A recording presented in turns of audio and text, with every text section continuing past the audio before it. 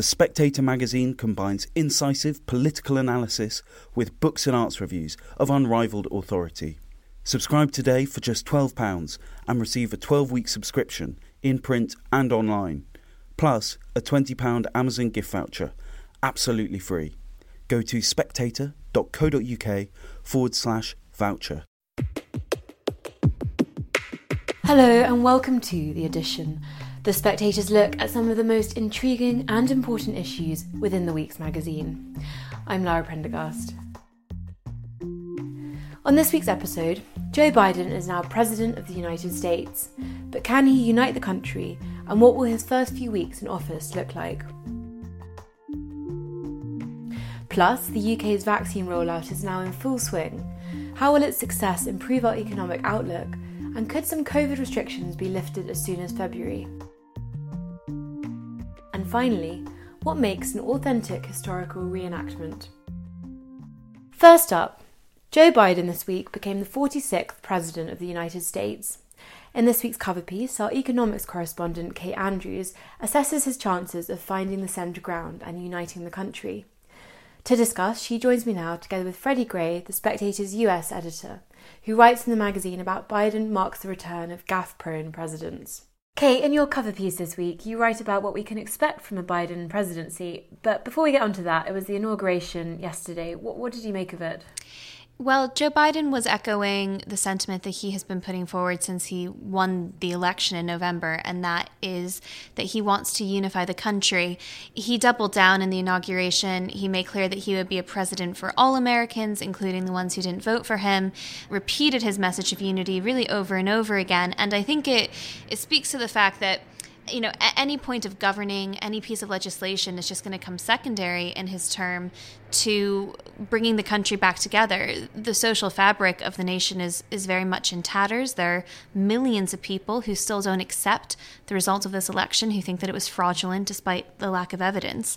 And it is going to be a real battle to bring those people back. I think it's going to be difficult as well because the president may want to achieve this, but his party's going to pull him to the left. The Republicans are angry on the right, and he may want to find center ground, but he's going to need people willing to meet him there in order to achieve it.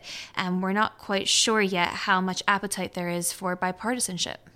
Freddie, did you find his message of unity convincing? Quite convincing. I was a bit disappointed that there weren't more gaffes in the speech because Biden is such a master of quite hilarious gaffes. And you've obviously written about that for this week's issue. And what sort of thing were you expecting or hoping for? I would have liked him to say that he's known 8 presidents, 3 of them intimately again. That would have been quite fun. But I thought generally the speech was good. I liked him quoting St. Augustine about love. I thought there was a bit too much cliche. He always says this line about we need to show the world through the power of our example, not the example of our power. And it's just a bit naff, that line. But generally, I thought he did an okay speech and just about enough to make people feel a little hopeful. Okay, is it fair to say that the mood felt quite subdued during the inauguration? It was very strange because you had Joe Biden delivering his speech to far more members of the National Guard than you did actual guests. It was always going to be a quieter inauguration because of the pandemic, and Joe Biden was very insistent on social distancing, not just for his inauguration, but throughout the campaign. But the event became a security threat. There were really big worries that there might be another attack, as we saw on the 6th of January when a violent mob stormed the Capitol building. So it was strange. It was always going to be a virtual year with this virtual parade going on in America, lots of celebrities tuning in. But, you know, let's remember that he was delivering this to 81 million Americans who voted for his ticket. He got more votes for a presidential candidate than any other candidate in U.S. history. So, and I think you could sense that. You know, I don't think it was totally subdued. I don't think it was melancholy by any means, but it was certainly different. And Fred, how much do Biden's chances of trying to unite America now depend on what Trump does next? Difficult question to answer, I suppose, because we don't really know what Trump will do next. I think, as Kate says in her piece, that what Biden has to do is to try and reach out to the Trump voters, to not treat them as deplorables. And if he's really serious about trying to unite America, I would think quite a good move, I don't think this will happen in a million years, but would be to make a committee or do an inquiry into the election so that people who have fears about mail-in voting and the corruption of mail-in voting can have their concerns answered. I don't think that's going to happen, but I think speaking to Trump voters would be a really good thing to do, because a lot of people are very, very disenchanted with American democracy. And Kate, Biden signed a flurry of executive orders in his first few hours, rejoining the Paris Climate Agreement and blocking a contested oil pipeline. What should we make of that, and what can we expect to see over the coming weeks? None of it was terribly surprising. He was essentially undoing executive orders that President Trump had signed. Governing by executive order is a really bad way to go, because you should just assume that it's going to be undone when the next guy or gal enters the Oval Office. So I think that was very much expected. The bigger questions are about what happens with signature pieces of legislation, whether that be stimulus packages, whatever else Biden wants to get through Congress, because they have this sliver of a majority in the Senate now, with the vice president casting the vote to break any tie, they will be able to jam stuff through. But if they want to do really comprehensive packages, they are going to have to get some of the minority party, some Republicans, to vote for it. This is where Biden's history of working across the aisle when he was VP, going in, negotiating with the Republicans on Obama's half, I think is going to prove rather successful. But it goes back to that original point. Is there any appetite for it? I also think it's interesting that Freddie brings up this idea of a commission. For a really long time now, there's been complaints about American elections from the left and the right. On the left, they talk about voter suppression. On the right, they talk about voter fraud. You can see a world where you get a bipartisan committee together to start looking at some of these issues. I think the problem is that there are a lot of people out there right now who aren't really interested in the answers to any of this. They're just very angry. And they won't believe it if it's coming from President Biden because they're politically inclined not to. What you're really going to need in 2 years' time at the next midterm election is for both the Republican and Democratic Party to agree before any votes are cast how they're going to treat that result, the way they're going to respect it. And I think without that kind of consensus, you could be suffering from the fallout of this for a really long time, just millions of Americans not willing to feed back into our systems and acknowledge the legitimacy of these elections. Fred, one of the other points that Kate makes is that Biden isn't actually going to reverse all of Trump's legislative legacy, and she talks about tax breaks, criminal justice reform, and foreign policy towards China. What do you think about that, and what do you think Trump's legacy will be for Biden? Well, I think the executive orders, as Kate suggests, they are just sort of signalling rather than actual substance most of the time. And it was quite interesting, the executive orders that he didn't do yesterday. He did not undo Trump's trade restrictions on China, for instance, which he could have done, which suggests there might be a similar direction of travel on China between the Biden administration and the Trump administration. But as Kate says, these are just sort of gestures. I mean, I think, it's not even now the incoming president who deletes an executive order. Trump even deleted his own executive order before he left office yesterday, which was to stop government officials taking lobbying posts within 5 years of working for the executive branch. He filled the swamp. He filled the swamp. He didn't drain it. He drained the swamp on January 2017. And then he just plugged it up again. He turned the tap on again. Exactly. As he left the door so that his friends can get rich. And Kate, what about the Democrats? Bernie Sanders was at the inauguration yesterday. Is he going to be sort of involved in moving things to the left? He is now the chair of the Senate Budget Committee. This is a pretty big deal. It's something Republicans have feared for a long time, that somebody with his very left-leaning inclinations, a proud socialist, might wield that much power. What it means, I think, in practice is that if Joe Biden decides he does want to start lambing bits of legislation through, especially as it's related to money, that he's going to have somebody who's always excited to spend more, to govern more, to grow the size of the state. It's an interesting dynamic because actually socialism was heavily rejected in the Democratic primary process. You had all the candidates to the left of Joe Biden, and he won in the end quite comfortably. And this is going to be an interesting dynamic, how he's been insistent throughout the election that he represents the Democrats, not the progressive wing of the party. But this is the moment really for the progressives to try to gain some power. To what extent Joe decides to fight them, to push them back, or to embrace them and say, yep, I am that transition candidate, it's your party next, will really be one to watch. I think Bernie Sanders' role might be checked quite a lot by the Biden administration. I think the theme of the administration so far is kind of a woke neoliberalism, if you like. I think you'll get a lot of legislative moves that sort of trumpet their virtue. Like, I expect the Equalities Act will change to have more legislation about transgendered rights and things like that. So I think there'll be a lot of sort of coming together on identity politics. I suspect the economics will not be as revolutionary as some right-wing people fear.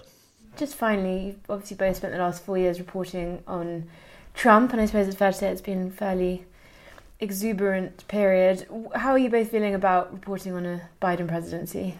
Shattered. Devastated. No, I mean, Trump, we've always said it, is the gift that keeps on giving for journalists. I don't think he's going to vanish. But I think even I, with my boring obsession with Trump, was getting quite bored of him. So I think it makes a nice change in a way, but I fear the Biden administration's attempts to be boring, to sort of signal how boring and normal and competent they are, will not be able to mask all of the difficult politics that Biden faces.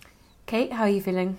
I'm feeling fine. You know, I think you have to hold power to account, whether it's a Republican or a Democrat or a demagogue that just left the Oval Office. And I suppose my concern is that everyone's talking about a return to normal. Well, in normal times, the press... Normalcy. Normalcy. The weird word, normalcy. Normalcy, yes. Well, I'm not quite sure what the definition of normalcy is, but let's say it probably should include the media scrutinizing people who have an immense amount of power. I appreciate the inauguration is a really happy day. I was really pleased to see the change in power. However, Did you like Lady Gaga? I thought it was a powerful tune. She did a very good job with the anthem. But I think that now, you need to see a little bit more criticism and a little bit more scrutiny.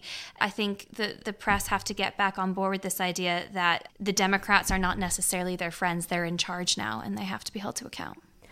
Thank you, Kate and Freddie.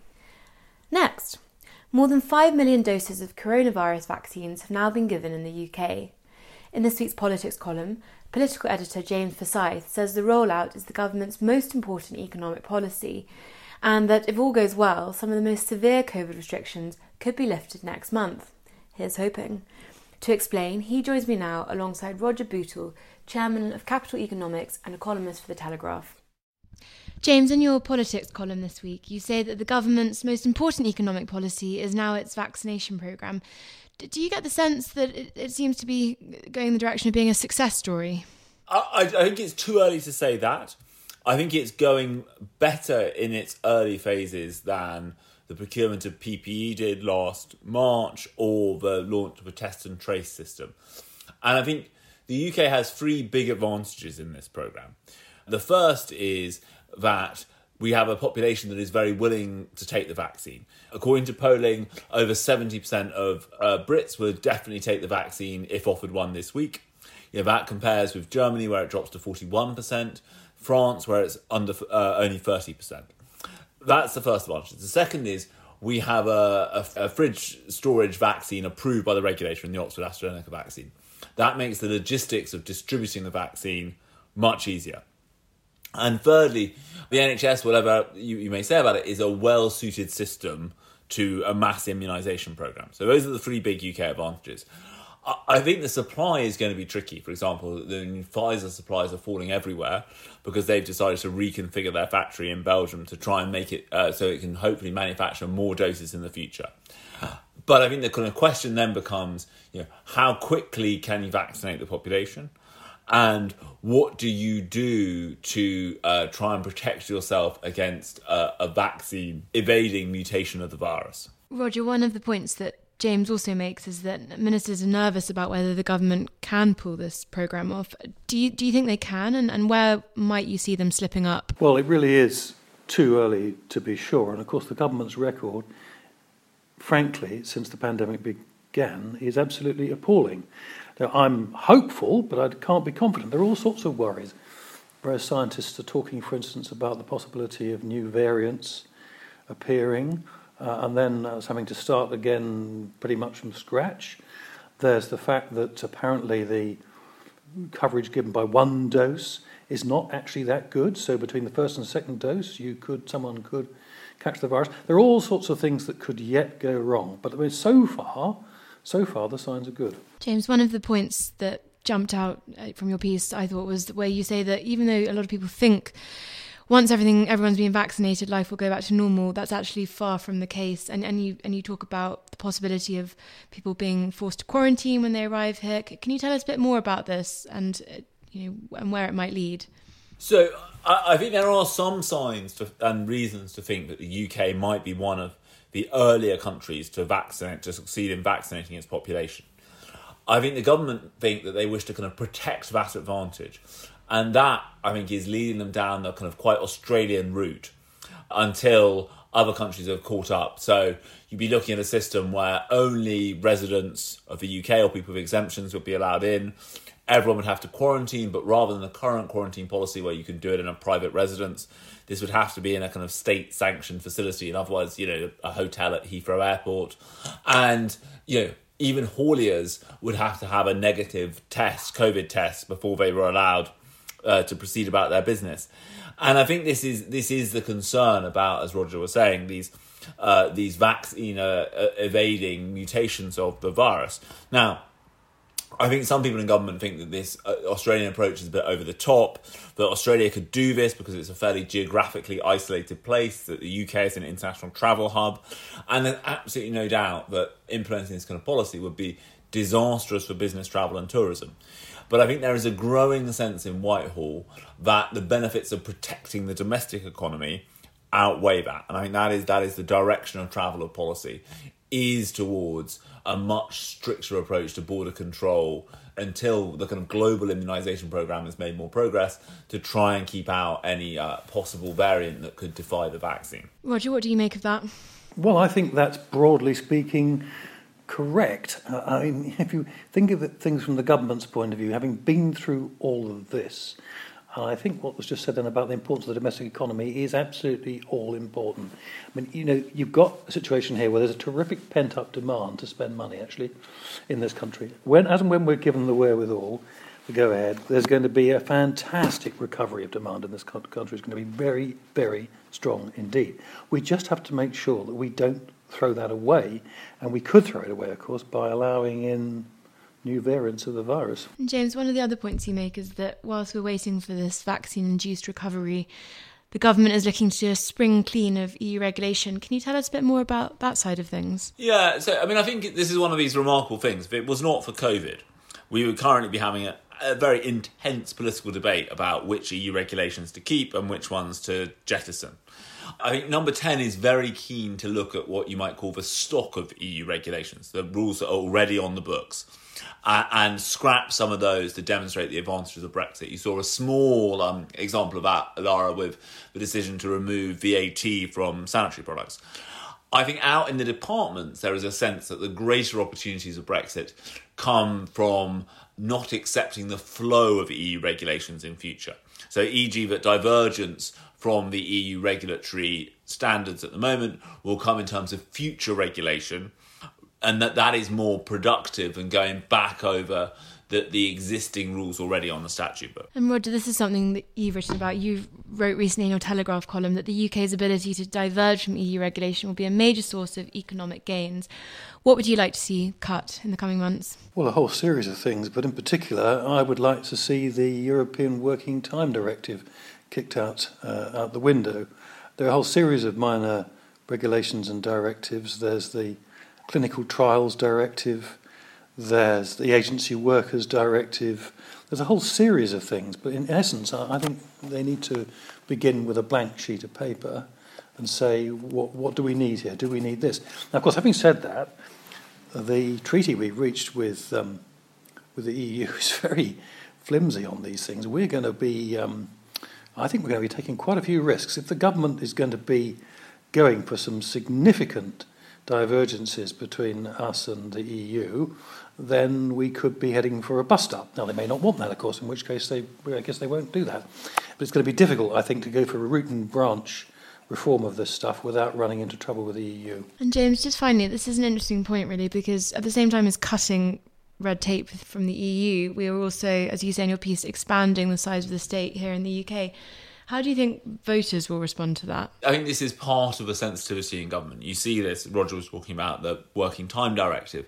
You've seen the kind of political tensions over the mere idea of the government reviewing that and just how the Working Time Directive is administered as opposed to the rules themselves. I mean, there is a trickiness about that. I mean, there is also a kind of broader question which is the centre-right needs to tackle, which is fighting COVID is often likened to fighting a war. If you look back at British history, World War I and World War II led to very big expansions in the size of a state. And I think the danger if the centre-right is not careful that COVID could do the same, because the government has spent huge amounts of money and the sky hasn't fallen in. And I think that is leading people arguing, well, come on, we should carry on spending money. There is money available. I mean, you can see this in the argument over universal credit. Extending this £20 uplift in universal credit, that costs £6 billion. But the view is, among Tory MPs, is, £6 billion not that much. Come on, we spent £12 billion on PPE, £22 billion on test and trace. And I think that there is a real challenge here for the centre-right in saying, hang on a second, that this spending on the pandemic was exceptional and a one-off. And if you are going to bake that in future, then what you are doing is creating a permanently bigger state. And given the size of a state already, it's hard to see how you can do that without reducing the growth potential of the economy. I agree. This is the key issue facing the Conservative Party, and I'm afraid I think that they're going to, in some sense, duck it, and particularly so since at the moment it's possible to believe that you can just about have everything, as Boris Johnson puts it, having your cake and eating it. And I suspect there's not going to be that much appetite in the government for some considerable while for keeping spending under control, which is what's required to get the deficit down. And also there's quite a worrying indication linked to that for many Conservative MPs, if they have to make a choice for measures to bring the deficit down, then they'll plump for tax rises rather than reductions in spending. I think that's potentially very dangerous. Thank you, James, and thank you, Roger. And finally, Chris Brown from Dorset was stunned when Facebook confused his group of historical reenactment enthusiasts, the Wimborne Militia, for a pro-Trump mob, banning them from the platform and not allowing them back on until the BBC got involved.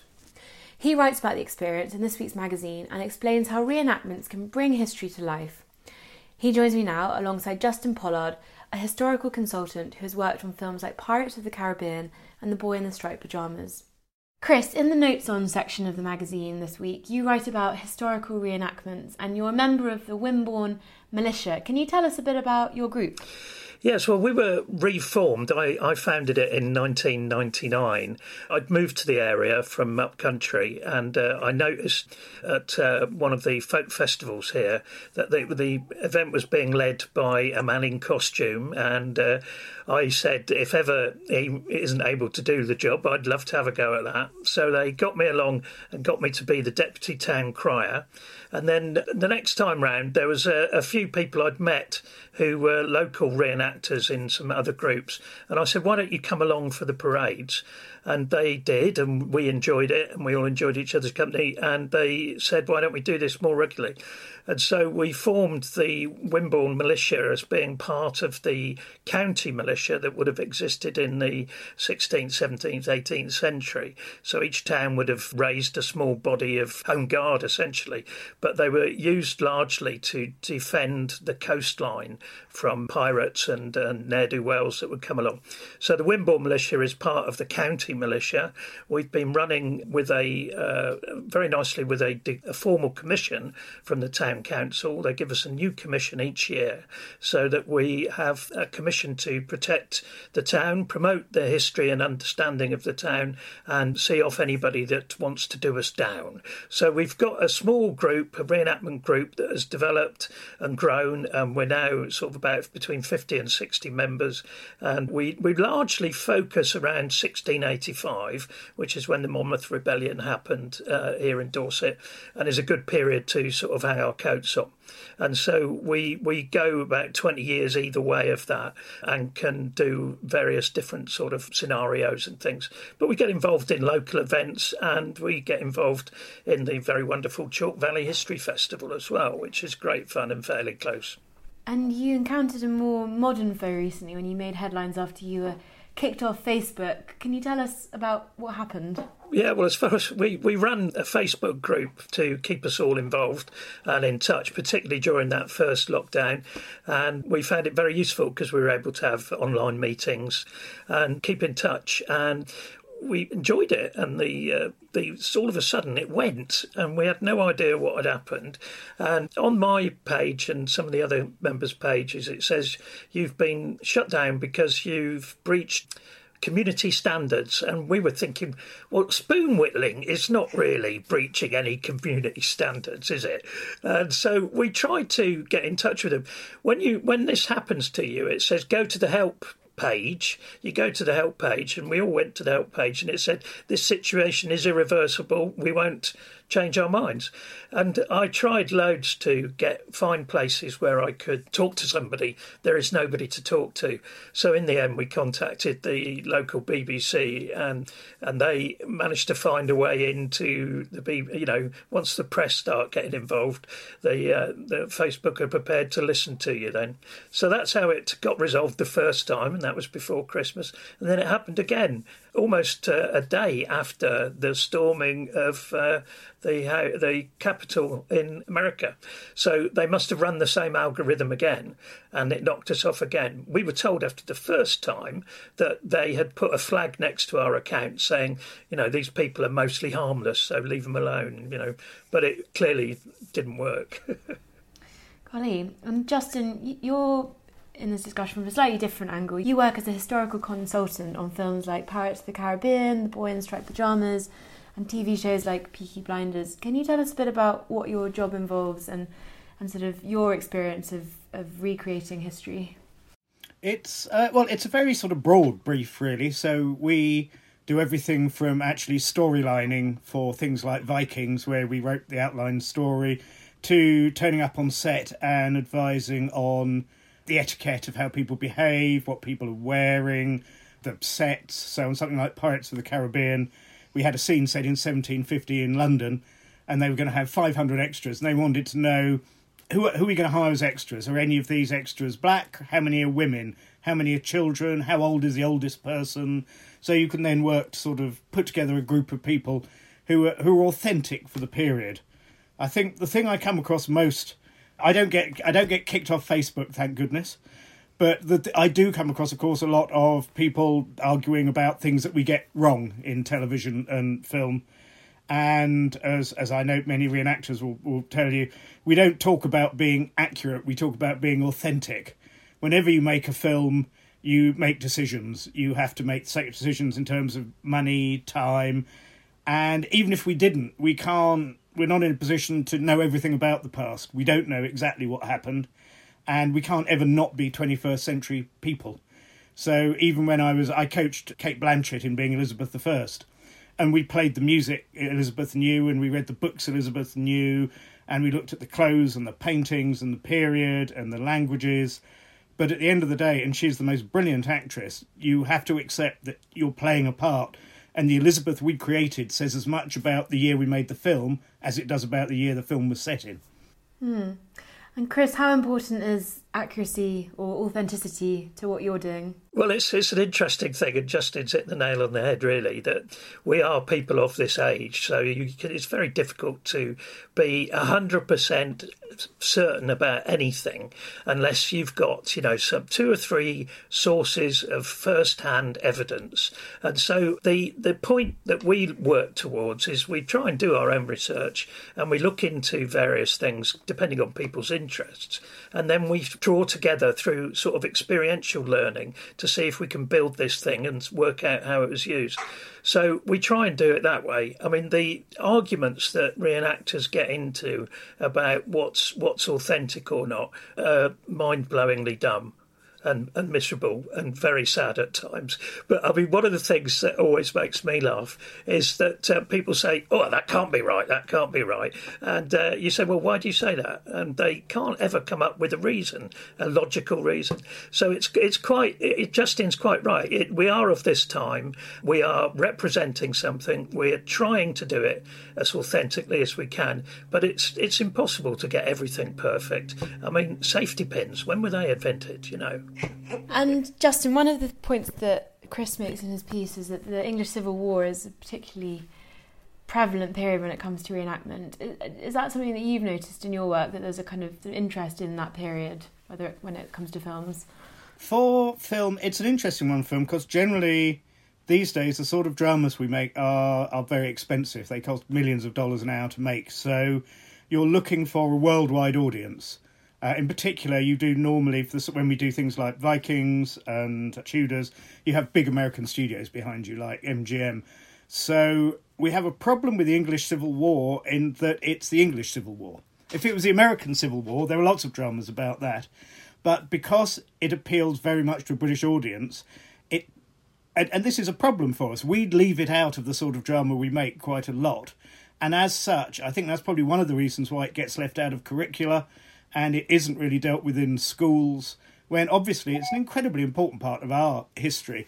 And it should be. And you know, and Chris is absolutely right. You know, that if you look at the two largest, I'm sure, reenactment societies in Britain, it will be the English Civil War Society and the Sealed Knot. There you can put together thousands of people. And of course we use a lot of these people as extras in films that we make, because they're well disciplined, they know what to do, they know how to behave in character and period. But we haven't ever really, I think, done the English Civil War on the scale it deserves to be done at all, no. And Chris, have you ever been in a film? Yeah, I've been in a few films, actually. And, yeah, Justin's right. We do get asked to do period pieces quite often because exactly those reasons. I've done a few films as a re-enactor, and I've done a few films as the local town crier as well. I think one of my interesting films I did do it must be 30 years ago now, there was a small film being made about the Monmouth Rebellion, and I spent 2 days half in a ditch and half out of it, which was just incredible. And they put this fake blood on my ear, and it just attracted, it was full of sugar, and it attracted loads of flies, which for them was very realistic, but for me it was very annoying. And just finally, you both mentioned the Chalk Valley History Festival. If people are interested in this, is that a good sort of starting place to experience this and to learn more about the different groups that are around? I think it's a wonderful, because it's a combination. There are talks on every day of the festival where you can hear, you know, and all the latest historical writers talking about their new books, but all around it there's this living history exhibition. So you can go and meet, you know, English commandos from the Second World War, Civil War soldiers, town criers. You can go and meet people from any period. And the lovely thing is what they're really doing is they're not just dressing up to look in, but they're experimental archaeologists. They're getting the technology and getting the outfits and looking at what happened, and they're having a go at doing it to see how and if it would have worked. And if you take your kids along, as I do, that is fantastic, because while I can go and listen to a talk, which may be a bit dry for them, they can go and actually see it. And, you know, your visual cortex has a much more immediate impact than, you know, your verbal processing areas. So to go and meet someone from the Monmouth Rebellion, if you're a kid at school, is absolutely the best way to get into it. Definitely. We call it the Glastonbury of history, and it's a bit like it covers all sorts of periods. It's absolutely fascinating. It's a really good place to bring all sorts of people to. It's very well organised, and it's all raising money for the local cricket club, which is another good cause. But it is great. It's immersive. It's good fun. Nobody takes anything far too seriously, but it's a lovely place to learn. And there's a bookshop there as well. So you can go to a talk, you like the talk, you can buy the book, you can get the author to sign it. Thank you, Chris and Justin. And that's everything this week. As ever, if you pick up the issue, you can read everything we've talked about, as well as more. There's Liam Kennedy examining Irish-American identity, Julie Birchall defending influencers, and Owen Matthews profiling Alexei Navalny. Thank you for listening, and do join us again next week.